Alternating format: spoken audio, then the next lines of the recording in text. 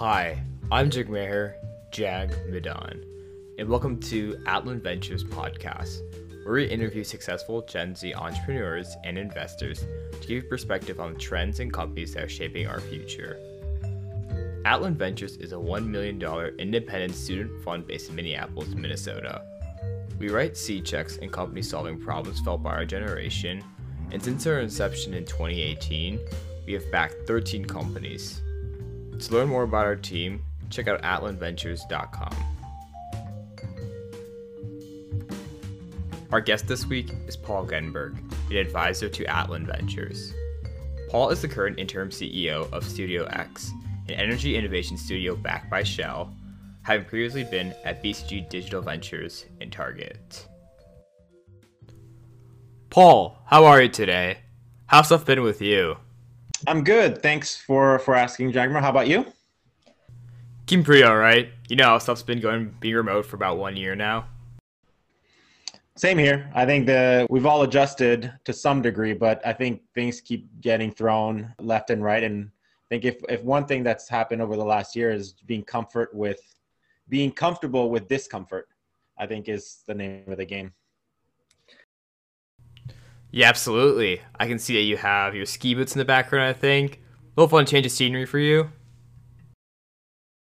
Yeah, I mean, it makes for a good conversation starter at the start of meetings when people see my background, which is the rack in my garage where I've set up my office, given my kids are in Zoom school, as I like to call it. I totally understand. Me going through Zoom University right now, I don't even know at times how to pay attention in school and like getting everyone all connected at a time. So totally resonate with you over there. I think, yeah, I mean, I think, this year, hopefully with the vaccines coming through, things will start to feel like they're going back to normal. I think it's going to take a while, but, it is looking a little bit better by every day. Fingers crossed for that one. I know Minnesota recently held back some restrictions. So with the vaccine coming out, hopefully things are getting back to normal soon. How are things over there in California? Yeah, California is, I think, in the same boat. I think things are moving faster than expected, which is good. And to start things off, would you mind giving a brief overview of your whole career journey and how you got to LA? Yeah, absolutely. So originally born and raised in Geneva, Switzerland. So I grew up there. My father and my mother lived there before we were born, my sister and I. Eventually moved to the States to go to university.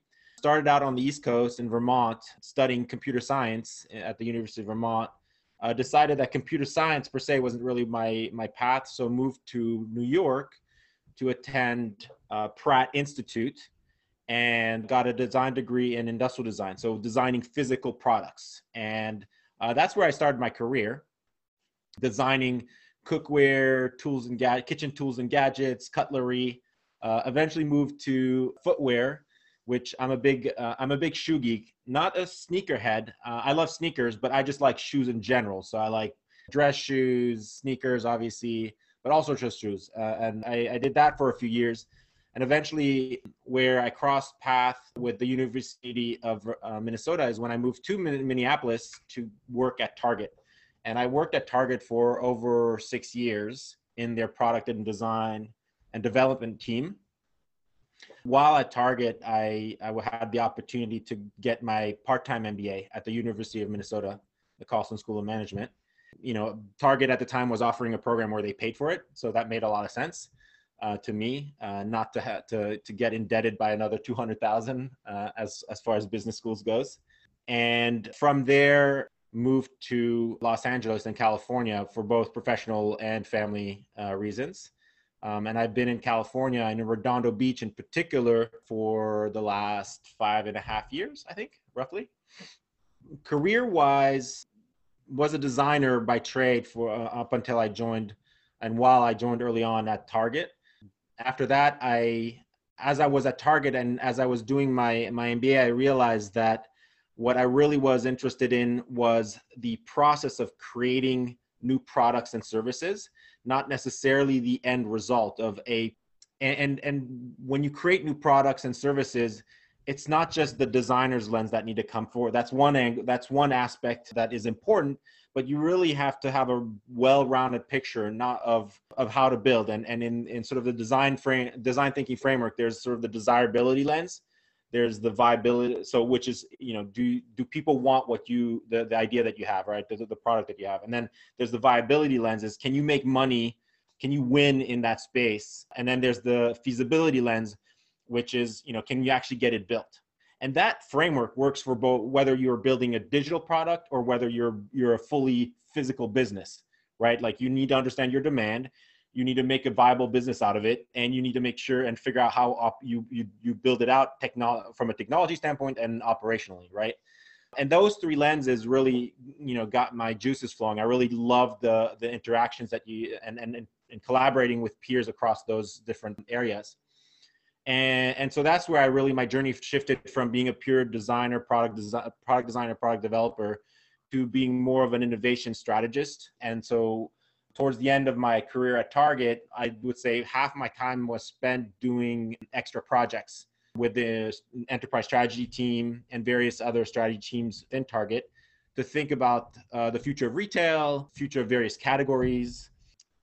And what led me to DV was essentially this notion that I had spent all of my career in retail and in consumer, and I wanted to explore other industries as well. So that was reason number one. Number two, I'd been in-house the whole time. So I'd been on an in-house design team in one shape or another my whole career. So I wanted to try the consulting model and working from project to project and working for different companies over a shorter period of time.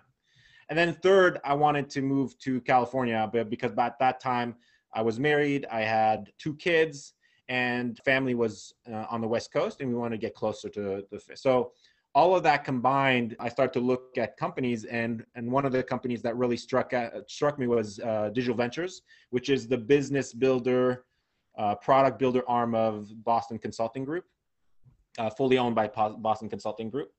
And they had the right mix of venture architects, which are sort of business strategists, strategic designers, and designers at large, and then technologists as well. So I felt like that was the right place to be that entrepreneurial consulting person working on different industries. So I joined DV, and in my time at DV, I launched I think 6 startups externally and then a dozen or so internal products to the corporates, to our clients.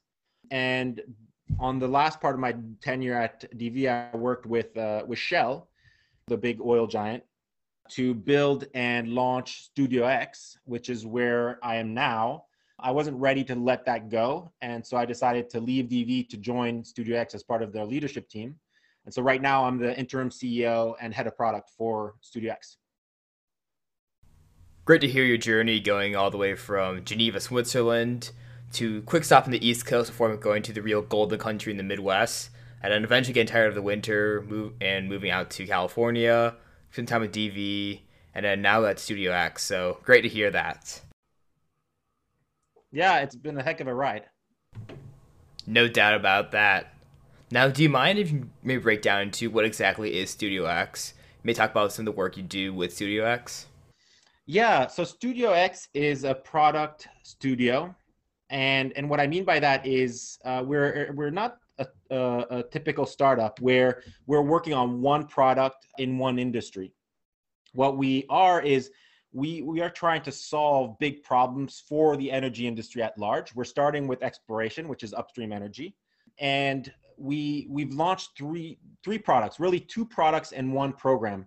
The 2 of those are Zeek and Xcover on the product side, and then Six Lab is our no strings attached incubator, and so it's more of a program than a product per se, right? So the Six Lab, really why that exists is as we were building out and as we were creating Studio X, we realized that there wasn't as much activity as we would like on entrepreneurial activity, venture cap activity in upstream energy. There's some, but not. It's more downstream, and so we wanted to promote new thinking, lateral thinking. We wanted to promote innovation in that space because it's It serves the industry well if there's that type of activity. And so we did the no strings attached because we really wanted to have a much more of an altruistic purpose where we didn't want to have to take equity into any of the startups that we have in our portfolio, to really promote more ideas, more people in the space. And we have 8 startups now that are at various stages. Xcover is a virtualization platform that enables geoscientists to do work remotely at any time on proprietary data. So the idea of being able to, for example, be in Denver, Colorado, and work on some project in Western Australia, and all of that powered by a cloud infrastructure, that really is what Xcover does. So it's connecting a technology with the talent to do specialized work in the geosciences. For Zeek is an interesting beast because it's essentially a crowdsourcing platform that takes ideas from a community of data scientists, software engineers, geoscientists to solve big data problems in oil and gas. And we take those and with the community, we productize those into tools that are then deployed back into the industry. And so the real value is to be able to use these tools that use machine learning algorithms to process data in a much more efficient way. And really it's to augment the work that is being done by geoscientists in the industry. Now, those are the ones that we start out with. We have as a remit for Studio X to not only help out in and find solutions to problems in exploration, we also are looking at energy transition and how the industry needs to shift from a conventional based energy sources to a broad panoply of sources. So whether those are renewables or otherwise, right? So we're actively working to be part of that and be change agents in the industry in that capacity. Hopefully that answers your question around Studio X. Yeah, definitely helps a lot.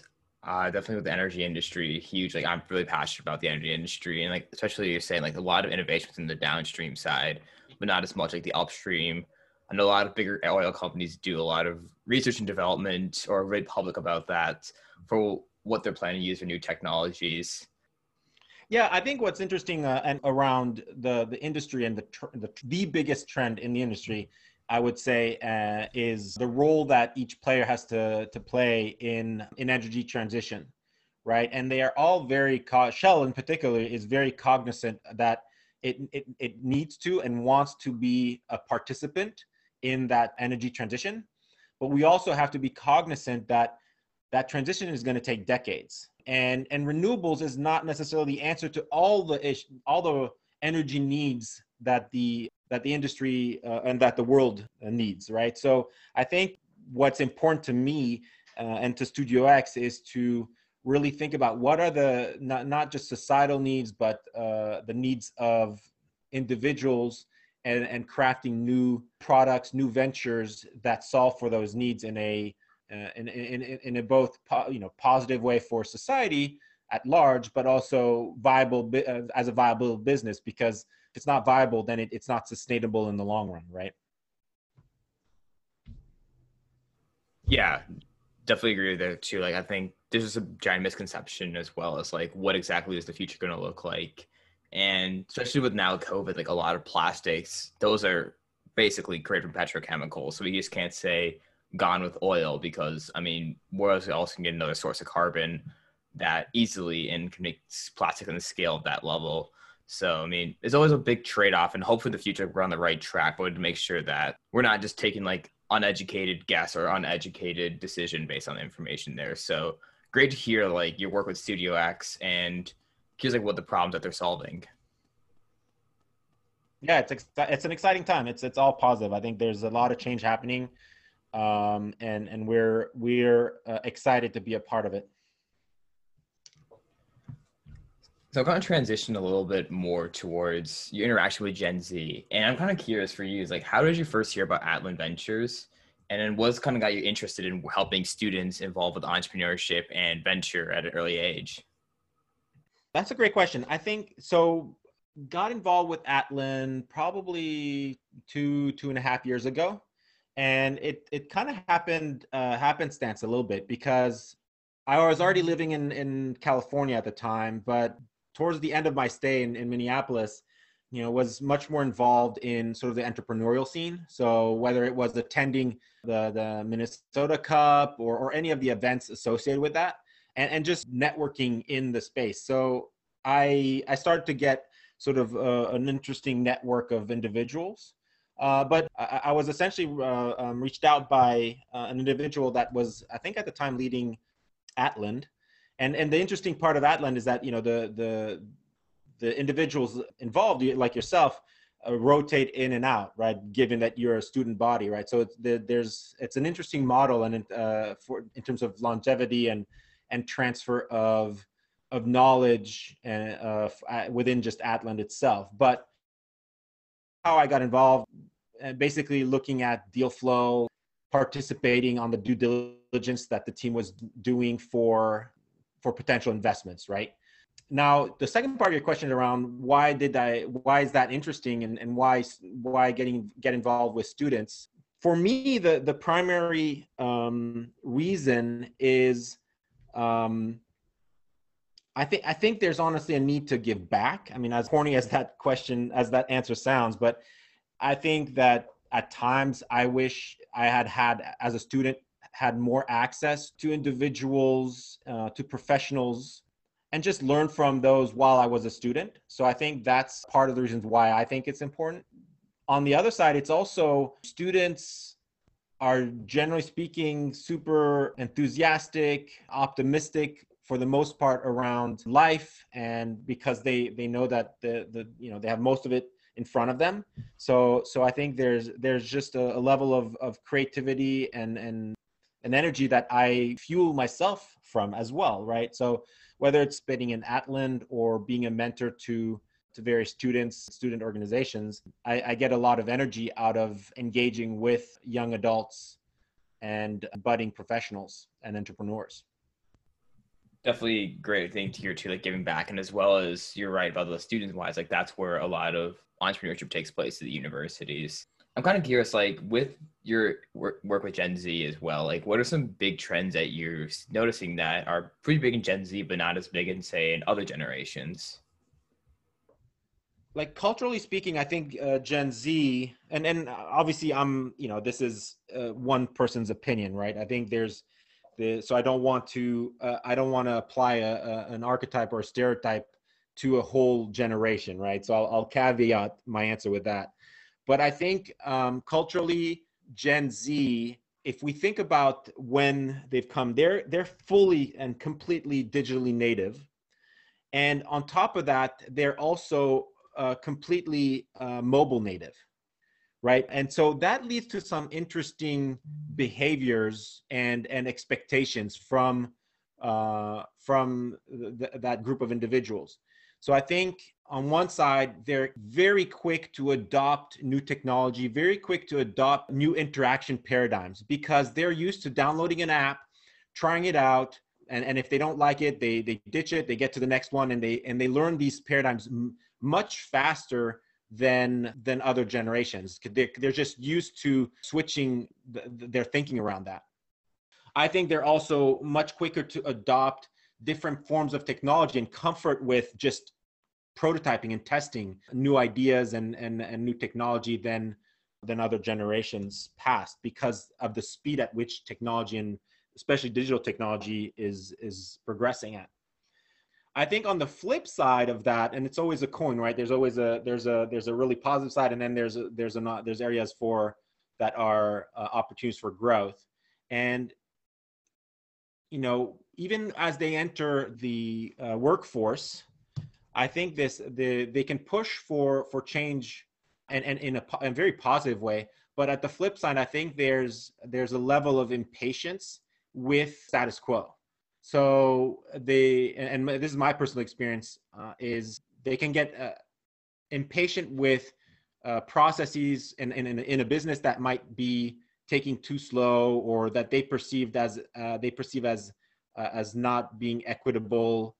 And so I think that's sort of it can be a detriment to their professional success. Harnessed appropriately, they can be fantastic change agents. But I think if I were to say one word, is a little bit of patience and empathy towards older generations is, I think, just like older generations need to have empathy to and understanding and try to reach out both on both ends, right? It's not one group's responsibility, it's everyone's. But you have to be willing to meet people in the middle.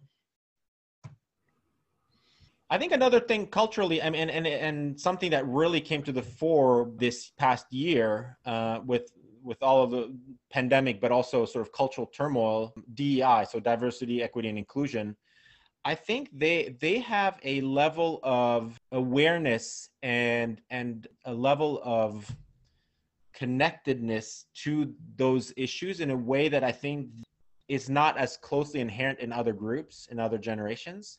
And I think that's something, if I were to say like a place where they can really lean in and help an organization, large or small, to really shine, is to help drive the conversations, the awareness of DEI, as it's an important issue. And so I think that's an interesting, to me, that's where I think I lean into and look to understand their perspective, because I think they are much more attuned to it than in part because I think they get their sources of information from a potentially untraditional news sources or different, and they're different, they're not tied to national news media, which has its purpose, and I think and the commentary, and especially if it's legitimate journalism, is very important. But I think there's an opportunity to break some of those paradigms a little bit, and certainly Gen Z is more accustomed to doing that than baby boomers, for example. Yeah, I definitely can agree to that. Like, I get most of my news from Morning Brew, Reddit. I don't actually open up my news apps as much on my phone anymore. I think the only time I do, if Wall Street Journal has a notification that sounds interesting, I'll open it up. Aside from that, I rarely check my news on apps. Like, I always do it from Reddit or Morning Brew, so that's easily accessible to me. I mean, that's interesting, because I think, and to challenge you a little bit on that, I think groups need to not entrench in their own echo chambers, right? Reddit and Morning Brew have a particular style of news, and there's a lot of confirmation bias in those ones because it's built off of commentary, right? And versus traditional news media is held to different journalistic standards at times, right? In terms of making sure that they've fact-checked everything. Usually, if you go to the New York Times or even the conservative news media, especially if they're established, they abide by very clear journalistic rules. They mess up just like anybody else at times, and so I think being open to actually consuming news from progressive and conservative news media, from new age sources to established sort of old school media, I think that's something that as a society, regardless of generation, we need to get better at.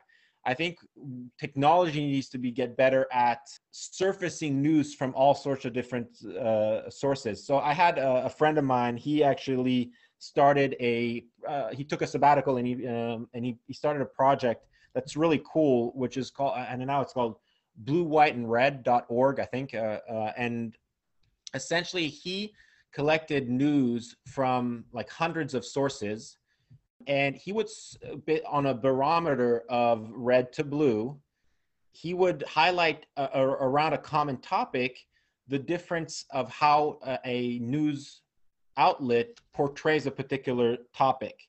And to me, that's really important, because consuming news and content from various sources helps you not be so polarized. You can still have your beliefs, wherever on the spectrum you lie, but at least you are capable of understanding and picturing the other side's argument. And that's, to me, if there's anything that's been lost in the last decade, it's the fact that we are incapable, at least as it stands, especially in the political elite, of reaching out and really trying to have a more bipartisan or multi-partisan approach to governing and consuming content, consuming information. I think that definitely is a huge thing when you work on, especially last year showed us like there needs to be focus on DEI, a lot of other things that Gen Z's taking on their initiative. But I think as Mark Andreessen said, like the whole, we need to rebuild, like the whole system, the United States is at a point now where we're still operating like the 1950s or 60s at times in certain areas of our economy or society. And we need to change for the modern generation and rebuild to make sure that it's time that we become more advancing of ideations and technologies. Yeah, I mean, what's interesting is Andreessen, obviously luminary in the VC world and sort of drove a lot of the entrepreneurial ecosystem and Silicon Valley and so forth. And it's, from a technology standpoint, it's very easy to say, yeah, let's rebuild. From a society standpoint, that's extremely difficult. And so although I understand his intent, I think the framing needs to be different. I think the framing is, we need to find the places, yes, where things are completely broken and look at new, fresh approaches.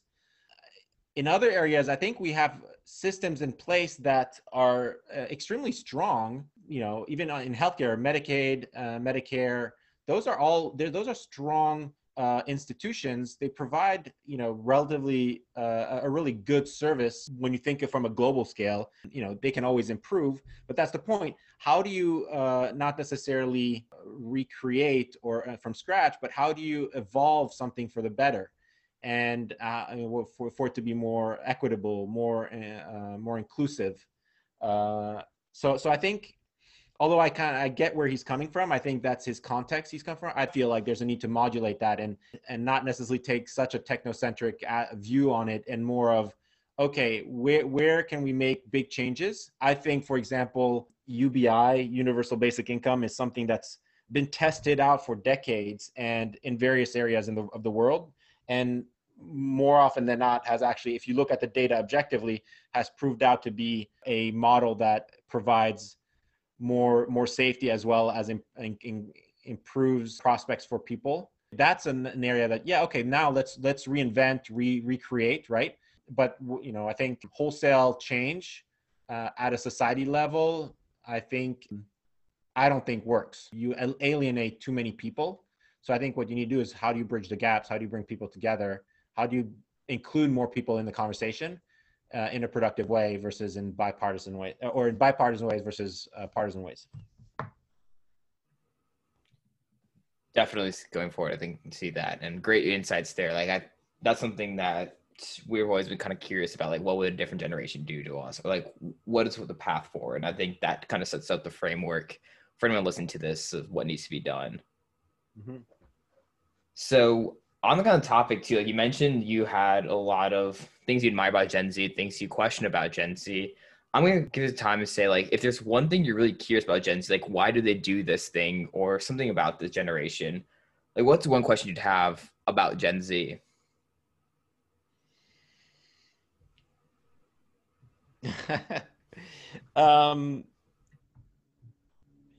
It's interesting. And again, this is my bias, right? And so I'll frame it that way. To me, my perspective is this notion of instant gratification. And I think it's a byproduct, if I try to externalize a little bit, and I think it's a byproduct of consuming content, have a show on Netflix, then Disney Plus, Hulu at your fingertips at any time, the constant feed of Instagram, TikTok, Snap, and I think so it's shaped a way of consuming information that leads to wanting to get everything at their fingertips instantly. And that's really about, biologically, and I'm not a biologist, but to me, it's like, oh, you're getting your dopamine kick every time you swipe, right? Every time you get to the next reel or the next video or the next piece of information. And so, and the downside of that I see in some ways is, for me as a business leader, is, it's hard because you want to engage them. I want to make sure that they are the employees that I have that are younger in their careers. that they get the growth that they want. But sometimes growth just takes time, and it's very hard to manage expectations when you say you're doing a great job, you just need to do more of it. And I readily admit that's not feedback you want to hear. Like, you want to say, tell me exactly what you want me to do, I'll do it, and then I'll get my promotion, or I'll get my reward, right? And sometimes the reward is doing the work well over a period of time, and that's hard. Like, and I haven't cracked that nut. I don't know exactly sometimes how to approach it, and that's a challenge, right? And so I think, I'd like to understand, going back to the question, is the question I would put out there is, why do you not enjoy the act of doing, the process, and why is it that why does it always have to be about the outcome, the output? And it's almost like taking a bit of a page of Zen Buddhism, where it's more about the performance and doing the performance as well as you possibly can, versus what ultimately comes out of it. So that would be sort of a question that I would pose. I'd love to hear more about. I can talk a little bit about that. As like you often also come biased to being like one out of a billion plus for Gen Z. But Exactly, yeah. one thing I've noticed is the rise, especially with growing up with technology, like everything's at our fingertips now. Like it's no longer I need to go to a library, look in an encyclopedia, find that. It's that I can just go into Google, search up, let's say Revolutionary War, for example. I can search that up my phone, look into Wikipedia, literally see what war I want to look into or which battle I want to see. And then from there, just I analyze and get all the information I needed to, instead of having to go to my library, look to encyclopedia, realize I'm in the wrong library, take a bus to the other library, and then do the whole process again. Like, that just saves so much time. And I think having that instant gratification is something that we gotten used to, in terms of everything has to be kind of community based now, because if we feel this way about something, someone else does too, and it's good to connect there. But I live and like your insights there too, and kind of curious to see what the next generation looks like.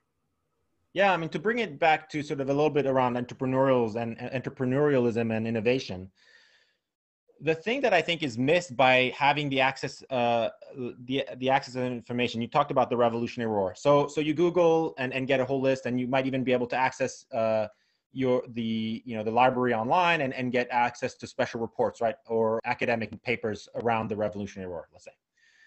But what that misses is you walking in the library and seeing a stand, or in a bookstore and seeing a stand and getting drawn into a completely different topic, or bumping into a friend or colleague in the hallway and just having that impromptu conversation around something completely different.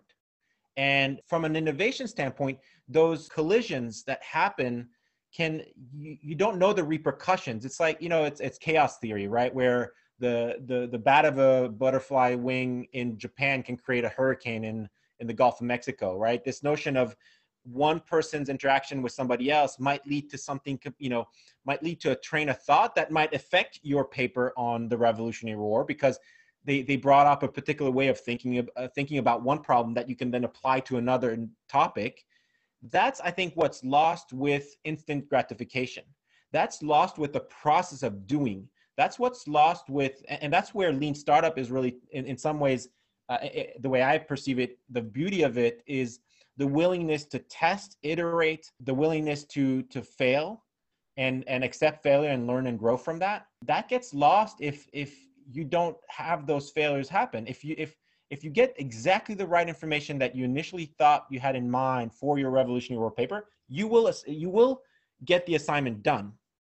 But how much better could it have been had you let the exploration happen a little further? And I'm a strong believer in the physicality of the experience. And that's where even the setting of remote work is concerning to me, because I've noticed even within my team that there's less there's less sort of spitballing, there's less creativity. It's more tactical work. That's dangerous for a company, especially a young company, to get stuck in, versus continuously innovating.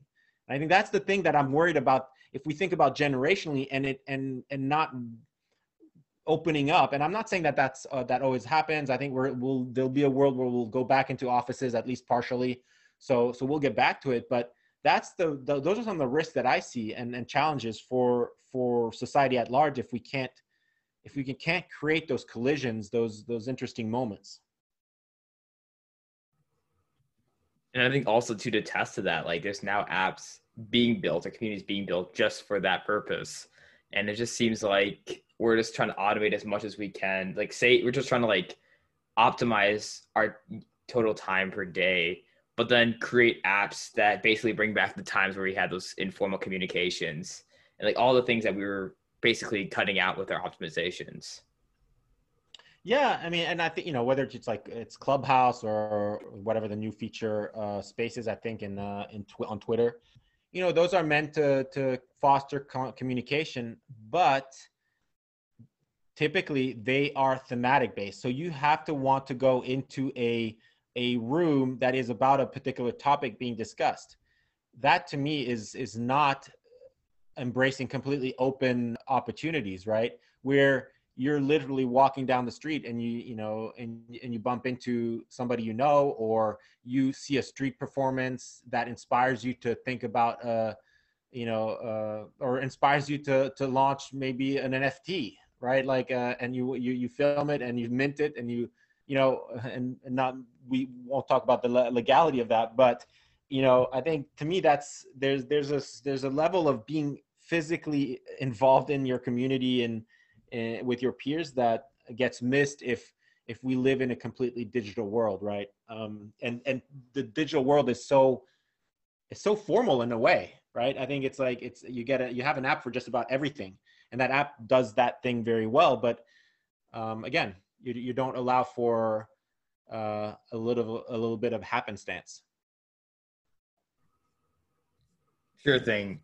So you're kind of transitioning a little bit. We've had a pretty deep conversation about future Gen Z's trends you're seeing there. But one thing I kind of want to bring back to you is personally for you, you've had the opportunity to build products internally, whether to do as like an industrial designer for like a larger company or a corporate client. And you've also had the consulting route, which is more entrepreneurial.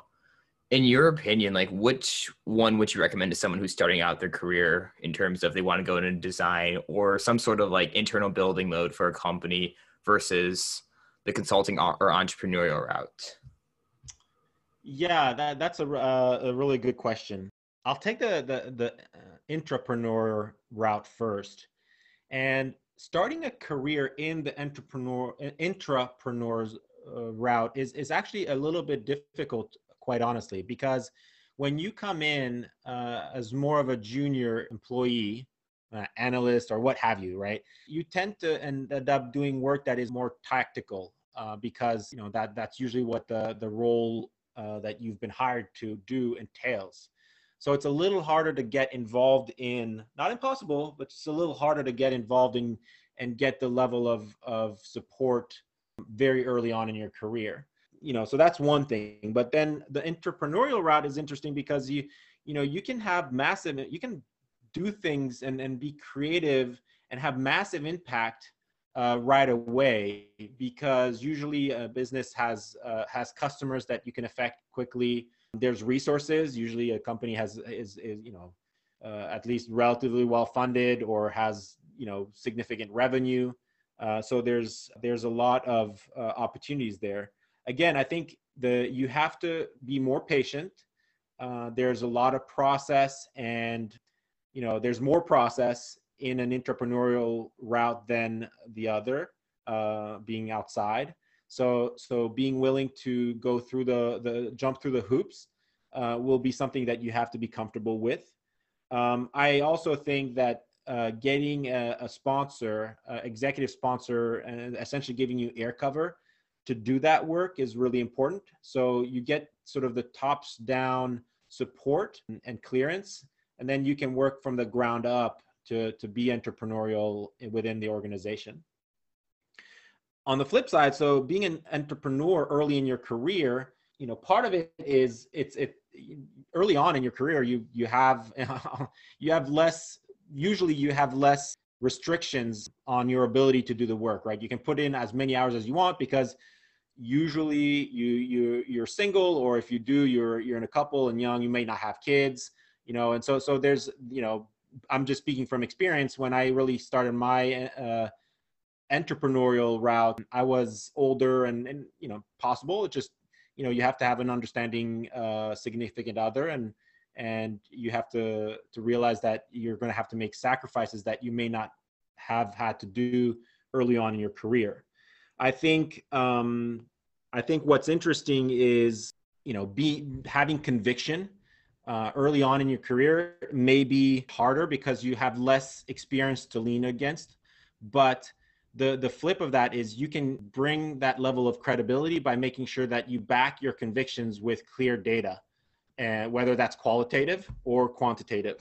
And that's what makes, any successful entrepreneur, right? They have the vision and the guts to believe in something in particular, and even in the face of skepticism, but they convince people by being very diligent in justifying their convictions. So I think the entrepreneur, the external route, is really interesting for people that are really, really convinced that they have an idea that is worth solving. The one thing I will say for entrepreneurs especially is that I'm seeing a lot of Gen Zs and people that are early in the career go the B2C, so business to consumer route, and that's creating an app for an audience, and it's much more consumer content driven. That's ridiculously hard. And because, one, it's really hard to get a critical mass of people wanting to use your product, because you're fighting so much noise, right? There's so many different apps, so many different services that are competing for eyeballs. And it's also that consumers are trained to want things for free nowadays. So it's very hard to make a sustainable business. And so everybody reverts to advertising. But that's, if you don't have the eyeballs, your ad revenue is not going to be that great. So it's going to be hard. On the flip side, I think going the B2B route is interesting, because if you can really find a problem that an industry has, not just one company, but the whole industry has, and if you solve it really well, companies will pay for it. And they will certainly be interested in, especially if you help them be more effective, efficient, so save cost or gain more revenue, the typical revenue drivers. And so I think that's something that's often overlooked, and I'd recommend younger entrepreneurs to look at that. I think the flip side is, you may not have as much experience to pull from in a particular industry. But sometimes going in and looking at a situation with child's eyes, right, or a beginner mindset, actually provides you an advantage in terms of thinking about new ways of doing and new ways of working. So I think that's one advice I would probably give to Gen Z entrepreneurs. No, definitely, it's great. I think also a lot of the insights you're giving to me are actually make me reconsider some things I'm also considering after I graduate too. So I think if I get some information from this, I'm pretty certain that there's a lot of Gen Zs listening to this will get a lot of help from it. Hopefully I'm making sense. No worries. I totally understand you, and I'm on like 4 or 5 hours of sleep right now, middle of the day. So if I can understand you in that, we're good. Awesome. And then just to kind of wrap up things, what are you currently, let's say, listening to or reading right now outside of your work? Yeah. So, I mean, there's one book that I've been going through on and off, but I've been back into it. It's called Utopia for Realists by Rutger Bregman. I think he's a Dutch economist. I don't know if you ever saw, there was this video clip of him being on a panel at the World Economic Forum in Davos a couple years ago, where basically he's a proponent of universal income, and these ultra capitalist audience was completely shocked and in many ways distraught by what he was saying, and he obviously got a lot of press out of it, and it's a really interesting book because it speaks about a pretty complex societal issue in very clear terms with very clear examples of where it's gone well, but also where the challenges are. So it's obviously he's for UBI, but he brings a more balanced view to it. So that's one thing that I've been reading. I've been listening a lot about podcasts and various other things around NFT, so non-fungible tokens. I think that, and that's more of just personal interest, super interested in understanding this movement in art that is NFT and building off of sort of the crypto movement.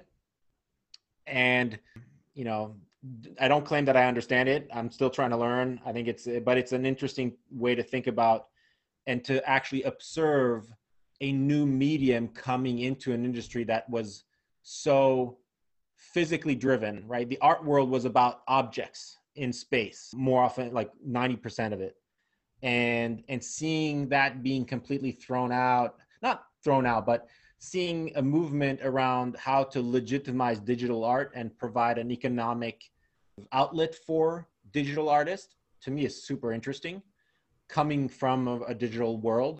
And so that's another area that I think is worth watching, because it's really seeing something nascent evolve, right? It's going to go through fits and starts, and you're seeing, I mean, just recently Beeple sold a piece for $69 million, and that just happened within a few months. It went from selling for 67,000 to now being 69 million. I mean, it's crazy. And so I think, to me, that's just fascinating. Down. I mean, I tried to explain what an NFT was on a Clubhouse event. I think it was with the Saba Karim from Techstars, and I botched it completely. Like, so I totally understand you. Like, it's still such an interesting space and super cool to learn more about this and see how could apply in the future. But I'll definitely check out the book Utopia for Realists. I've been kind of a big fan of like the theoretical books behind economic policies. So I think that'll be getting back to me to get back into more of that, my nonfiction reading there. Yeah, I mean, it somehow builds. I mean, the title obviously builds off of Utopia by Thomas More, a big famous economist. I think so, which sort of is the grandfather of UBI, and so it's an interesting modern take to it. For sure. And then next thing too, what are some, say, hobbies you're picking up right now, especially during quarantine? Oh, hobbies during quarantine. That's really interesting enough. Like it's I don't know if you could call this a hobby, but I've become a big fan of taking calls while walking. So I'll step out of my garage and I'll just start walking around the neighborhood while I'm on a call, instead of being locked in in front of a Zoom or sitting at my desk. Even if it's on a call, I'm like, well, why don't I move? And I don't know if this is my wishful thinking on my part, but I feel like I'm able to think more clearly. I'm able to physically interact with the person's quote unquote on the other line, and in a way that sometimes I feel like you don't get now with just being tied to your desk. So that's, I guess, kind of a hobby that I've taken. Other than that, just I'm lucky to be able to spend way more time than I've ever been able to have with my kids over the last year. So I'm really grateful for that.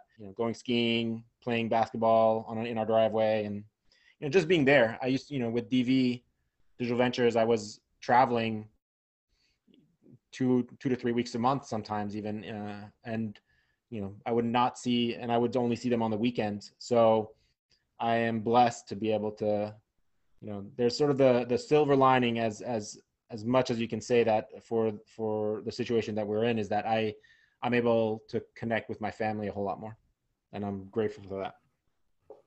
Great to hear. And a last final question. You mentioned you're a big fan of shoes, and I'm a little bit of a sneakerhead myself. I literally have my pair of the Jordan 1s right next to me.